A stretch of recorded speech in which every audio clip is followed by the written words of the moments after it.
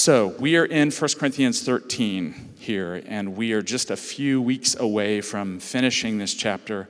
We're going to do 13 this week, 14 next week. Then we have Youth Sunday the following week, and then we'll come back and do 1 Corinthians 15 before we go into Advent, right? Celebrating the incarnation of Jesus and the coming of the kingdom in him. So 1 Corinthians 13. Some of you are going, oh wow, the wedding passage. Right? Am I right? I'm not mind reading, I just know. Amanda and I have been talking about this all week. It's a beautiful passage to read at weddings, but it's not a wedding passage. Yes, you can read it there, and it's a celebration of God's love that is shared between us in relationships of all kinds, but this is a word for the church at Corinth. And it's a word for some people that have got spiritual gifts and their own spirituality wrong. That's what it is. And so we're going to look at it in this context. If you think about what Mike was sharing last week, 1 Corinthians 12 was about the body of Christ and the variety of gifts. And then we'll see next week, chapter 14 is about spiritual gifts, about prophecy and tongues and right order in the church, and what's sandwiched right between these two chapters, chapter 13.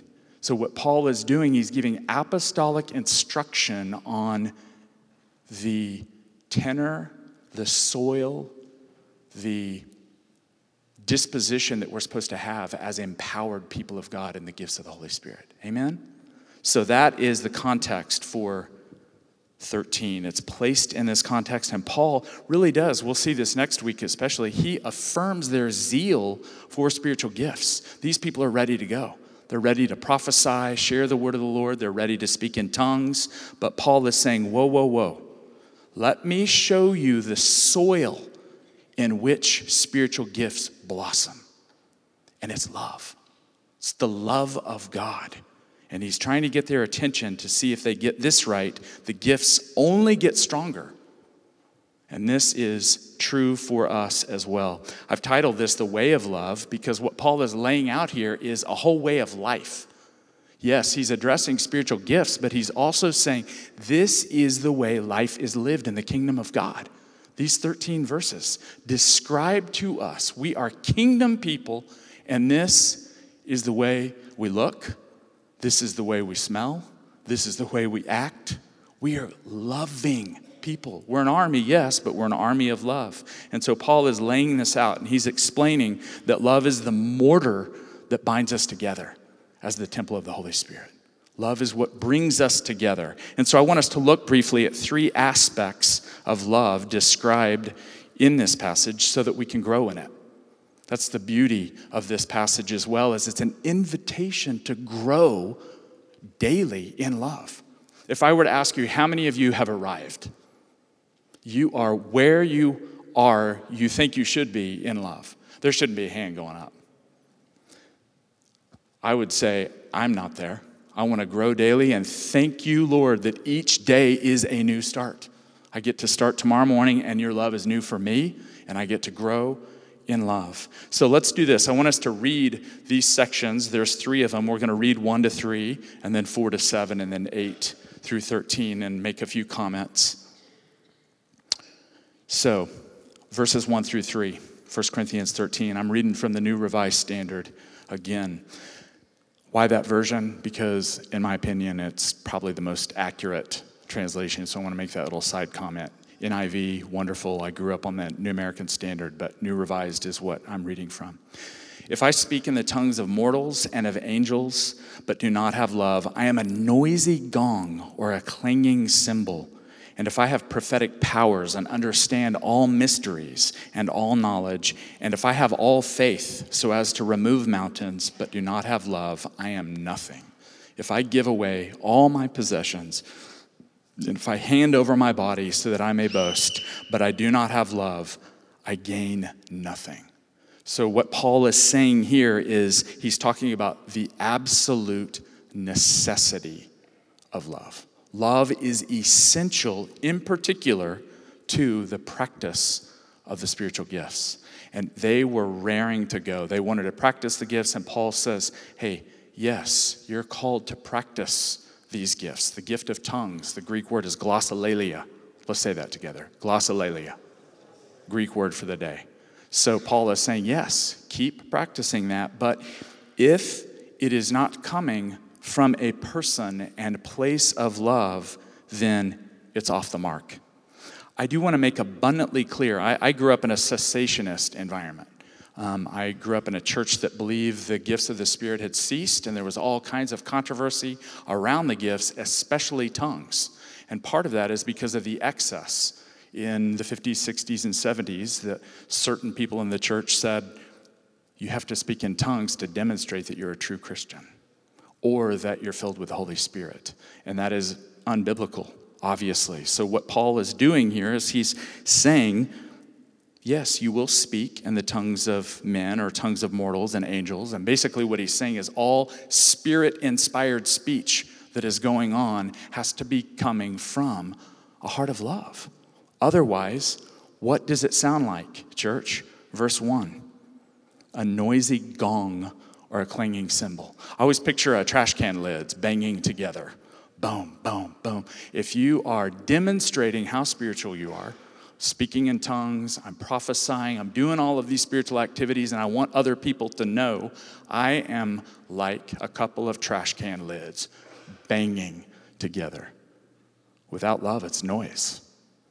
So Paul is addressing this with them, and what he's calling them to do is to discover that in spite of abusing tongues and prophecy, he wants them to rediscover love. Now, the word he uses here, he could have picked several different words, but he uses agape. Some of you have heard that, and it's really the kind of love that God demonstrates. And it's the kind of love that God shows us, and then we get to participate in it and show it to other people. He could have picked another word, maybe eros or philia, something like that, but he chose agape. So it's got a divine quality to it. To give you an example here, I have agape in my heart for Amanda. And she, hopefully, do you still have agape for me this morning? I have eros for the cookies and cream ice cream that I want to eat tonight. I long for it. I like it. But it's very, very different than what the affection and the commitment and the covenantal love that Amanda and I have. I have philia for watching pro tennis. But it's very different than agape love. So what Paul is inviting them into, this covenantal, God-oriented language, is very different. And again, he's pointing out some of the things, prophecy, the gift of tongues, and he is inviting them to focus more clearly on becoming people of love. We're not going to go into all the details. This is such a nuanced argument that Paul is presenting here. He's talking about giving away his possessions, handing over his body. Basically, what he's saying here is all spiritual activity without love is noise. It amounts to nothing. I want to read a quote here from Gordon Fee. Mike and I have been referencing him because he's one of the great scholars on 1 Corinthians, and listen to what he says here. What is at stake in this passage is not the activity without love, but the person doing the activity. All of these are good things. What is not good is religious performance, gifts on display by someone who is not otherwise acting as described in the next paragraph. Listen to what Fee says. It is not a matter of these things or love, or even these things motivated by love, but these things by a person whose life is given to love. So as we give ourselves to the Lord, and we want spiritual gifts blazing among us, we want to prophesy, we want to speak in tongues, we also want the Lord forming us into people of love. Looking at this passage, I couldn't help but think of an old friend of mine who actually died this year, an old prophet named Paul Cain. Some of you are familiar with the ups and downs of Paul Cain's ministry. And his prophetic gift was stunning. And I had an opportunity to meet Paul and become his friend in 1992, and we were friends up to the day that he died. And his life testifies to what Paul is talking about here. Paul knew the secrets of people's hearts. It was much like what you would see with Elijah or Elisha in the Old Testament.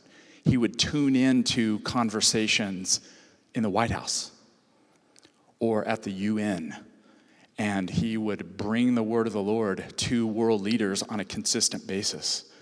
And the Lord would whisper to him the secrets of people's hearts. And people were lined up. To his dying day, he had interaction with people all over the planet, including Netanyahu in Israel. So the Lord used this guy powerfully. I remember my first trip. I got to go to Singapore with him in 1992, and I had heard all about Paul and his prophetic gift, but now I got to see it firsthand. We were at a restaurant. We're sitting there with some friends, and Paul grabbed his side as our waitress came up.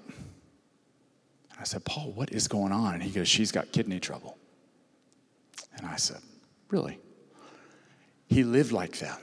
So sure enough, we asked the waitress if she had kidney trouble, and her eyes were as big as saucers, and she said, "How did you know?" And Paul was able to minister to her. He lived in that realm, the Lord whispering things to him. You can imagine how burdensome that would be. On that same trip, friends, Paul was giving me some advice. I was in a relationship, and I was getting Paul's input, and he ended up sharing some really challenging things with me. So what did I do? I went to my hotel room and cried.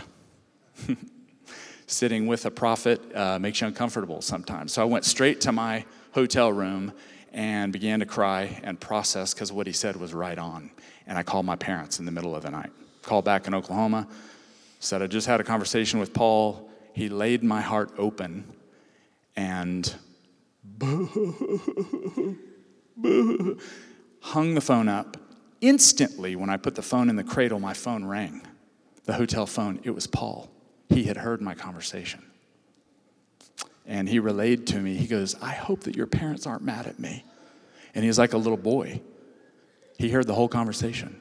And he said, "Can you just make clear to them? I really, I love them." He's very childlike. So I watched, friends, the prophetic gift operate firsthand, and I got to see it for almost 30 years. It's the real deal. The Lord spoke to him. Story after story, I could tell of these kinds of things. Why do I share that? For several reasons. One is I want us to have faith that God speaks, one, and that God will take people like that oftentimes to jolt and be like a lightning rod in the church. I still speak. But what, in pondering this passage and the life of Paul, love is what matters most. As profound as Paul's gift was, his life was hard. And part of it is because he wasn't embraced in a local church where he could experience what we're talking about right here. Day-to-day love, unimpressed love, wrapping arms around Paul and saying, "You have a significant gift, but we love you as a person." And so Paul and I really over the last 15 years would talk about this. And he finally found a local church in Santa Maria, his hometown in California, where he could belong, and they weren't impressed with him, and he was just an ordinary broken guy. And they're the ones that took care of him in his last 15 years. But the key lesson is, no matter how profound the spiritual gift is, love is always most important. Do you agree? So I want us to think about that. We want to, as Paul says in 1 Corinthians 14, strive, seek to grow in the power of the Holy Spirit and have the gifts displaying the glory of God. As Mike said last week, the gifts always say Jesus is Lord. So the gift of prophecy should announce Jesus is Lord. He's King. He's here. He saves. All of the gifts announce those things. In the end, love is most important. A second thing, verses 4 through 7. Let's look at these quickly here. Paul says about love, this ongoing meditation the love of God. And what I want you to think about here, you could insert God or the name of Jesus in a passage like this. It's really a meditation on the character of God, who God is, how Christ embodies the character of God. So listen to this. Love is patient. Love is kind. Love is not envious or boastful or arrogant or rude. Love does not insist on its own way. It is not irritable or resentful. Love does not rejoice in wrongdoing, but rejoices in the truth. Love bears all things, believes all things, hopes all things, endures all things. So what Paul is doing here, he makes 2 positive statements describing love. Then he makes 8 negative statements, what it's not. And then he makes 4 more positive statements. So he is hammering away with 14 statements about God's love. What's interesting, do you see the name of God or Christ mentioned here? Look at the text. Theologians and commentators have marveled over this. Why isn't he mentioning God or Christ or Spirit? We're not sure, but I wonder if perhaps Paul is saying to the church at Corinth and to us, as you absorb the love of God, you become a living picture of this in your life. You become like an icon or an illustration of the love of God. And so Paul's inviting them to step into these 14 statements. I only want to comment on 2. Can we do that? No way we would look at all 14 of these, but I want to look at 2 of them in these verses. And one is when Paul says, love does not insist on its own way. It is not self-seeking. So I want us to think about today and this week and the coming weeks and the coming months. What can we do in practical ways to put someone else before us? Some of you are saying, I do that all the time, 24/7. I live completely selflessly. Right? Divine sarcasm there. I'm inviting you in a very practical way, informed by this text. Try it this next week. Lord, I want to put this person before me, even if it hurts, even if it's costly. I'm going to give preference to them. I'm going to eat where they want to eat. I'm going to do what they want to do. I'm going to let them go first. I'm going to take the smaller slice of pizza, whatever it is. Start putting someone before you as often as you can. And what do you think happens as you do that? The love of God begins to course through you. I wish I were better at this. Second thing here I want us to look at, love does not rejoice in wrongdoing, and the text is getting at, it does not keep a record of wrongs. This is Paul saying that love does not keep a scorecard. She did this. Note taken. When it comes time to get her back, I'm going to not forget that. He just said that hurtful thing to me. Put that on your card. Put it back in my pocket. Paul is saying love takes that little card and rips it up. Forgive. Is that difficult work? Yes. I have several scorecards in my pockets right now, friends, that I'm saying, Lord, help me. Please take those scorecards out and shred them. I need your help. Help me, Jesus. Help me, Jesus. So Paul is meditating on the nature of love here and inviting people into the love of God. I thought of my grandma Marion the whole time I read this passage. This was her favorite passage. She died a few years ago, almost 100 years old. And those of us who knew Grandma Marion Bingaman can hold their finger up like this. Kathleen Blue is doing it. The Duncans are. She would hold her finger up like this and say, love never fails.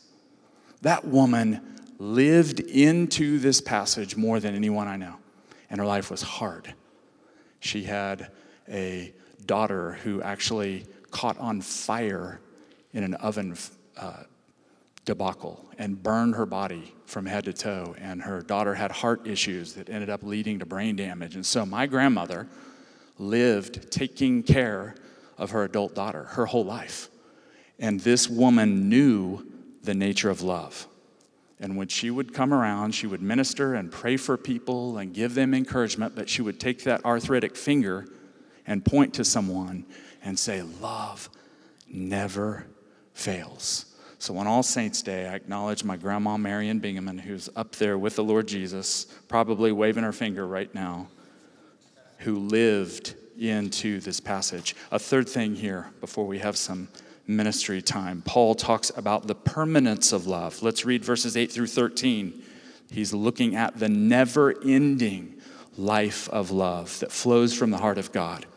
Paul says this, love never ends, but as for prophecies, they will come to an end. As for tongues, they will cease. As for knowledge, it will come to an end. For we know only in part, and we prophesy only in part.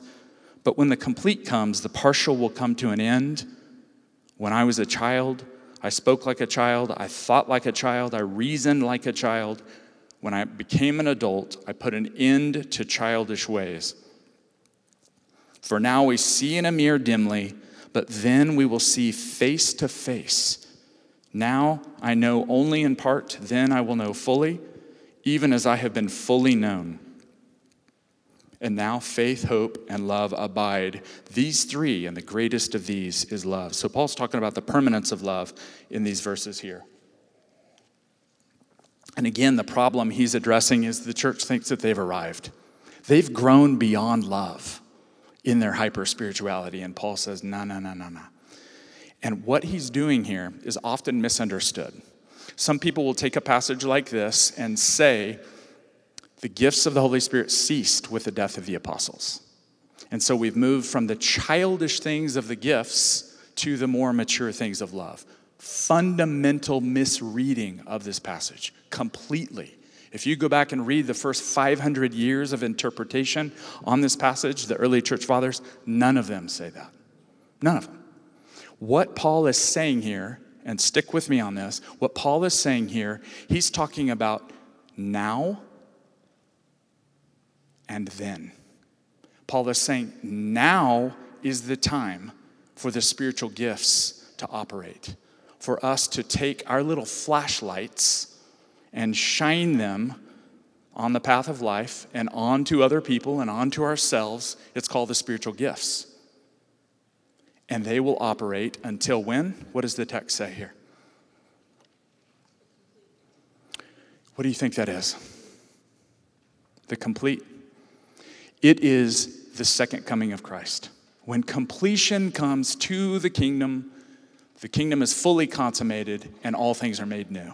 That is what he's talking about. So in the meantime, we have our flashlights, but the day is coming, as the text says, when the sun will rise in all of its fullness, and we won't need our flashlights anymore.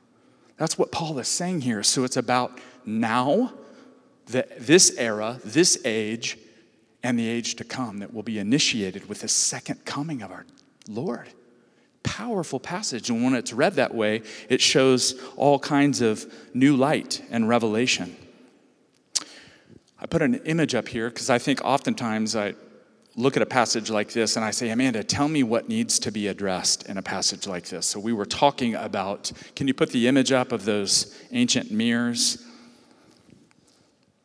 And what Paul is getting at here is he's saying that now, when the gifts are active, tongues, revealing a bit of who God is, prophecy, revealing the heart of God, it is like looking in an ancient mirror.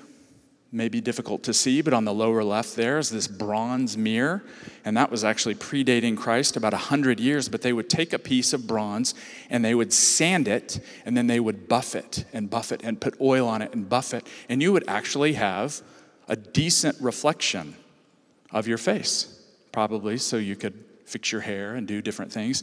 And on the right there, it's difficult to see, that's another ancient mirror. It's a piece of volcanic rock and you can see, do you see faintly in there? What do you see? Some of you are going, I can't see anything. I need to go to Tyler Glaze and get my eyes checked. What do you see there? Yeah, a faint image of this woman's face who's holding it. So what Paul is saying, in this age, now, the church age, until Christ comes, we see in a mirror dimly. Thank God for that image. Thank God for the flashlights to see. But the day is coming when Paul says, verse 12, what's he say? This is staggering. Now we see in a mirror, but then we'll see face to face. It's almost blasphemous. Wait, does your text say face to face too? We got someone with the NIV in here? Face to face, right? NASB, face to face. So what Paul is doing as a good Jewish leader, he's referencing Numbers 12, where the Lord would talk to Moses face to face. And so what Paul is saying here is the whole church, all believers, will see the Lord directly, not through a glass darkly, but you will have direct face-to-face interaction with the Father and the Son. 1 John 3 says this. 1 John 3, 2-3. Beloved, we are God's children now. What we will be has not yet been revealed. What we do know is this: when he is revealed, we will be like him, for we will see him as he is. And all who have this hope in themselves, they purify themselves just as he is pure. So Paul is telling the church, gaze upon the glory of God in the face of Jesus now. Go as deep as you possibly can in this. Look into that mirror. Contemplate him. But the day is coming when you'll see him face to face and you'll be transformed into his image. It's what we look forward to. This week I was thinking about a story that I had heard years ago about an old prophet. And this prophet had all kinds of unusual experiences, but one time he had a vision, and in this vision, he was allowed to see what it might be like in the age to come. And he watched people who were lining up to stand before the Lord and see him as he is. And he saw some people, and he was puzzled. Some people were covered in whiskey bottles. Some people were covered in pills. Some people were covered in pornography. And he was puzzling. He was like, what is happening? And he knew in this moment, these people are taking with them what they loved most into the age to come. And he was depressed as he was watching this happen. And then he saw this woman, and she was going to meet the Lord, and she was surrounded by 100 angels, singing gloriously, and she was dancing, and he said, this woman is very different than that whole line of other people I'm seeing. And when she stood before the Lord asked her, did you learn to love? And she threw her hands up and said, yes, Lord, I learned to love. And this old prophet was bawling his eyes out as he saw this. And the Lord turned to him and said, have you learned to love? And so I think this text is an invitation to that, to you, to me. Are we learning to love? That's what the Lord's going to ask us. Not, hey, how was your prophetic gift? You're going to stand before the Lord.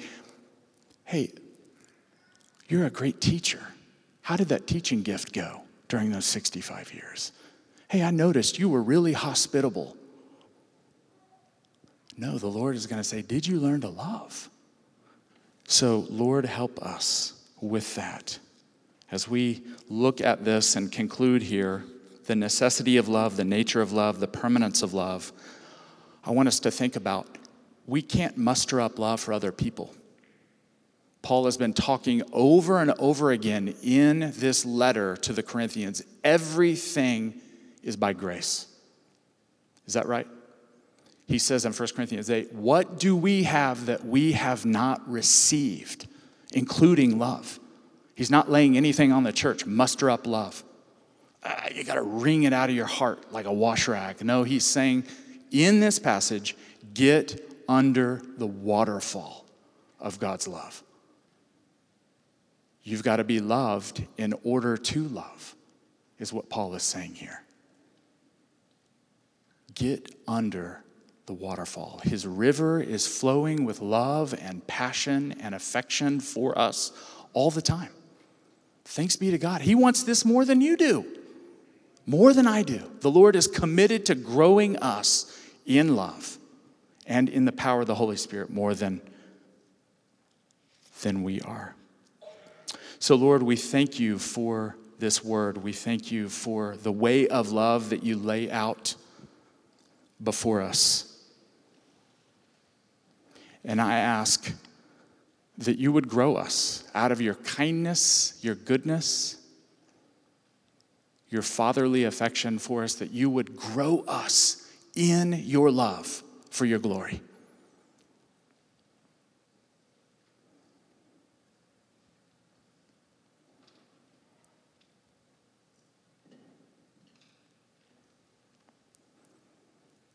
Why don't we stand?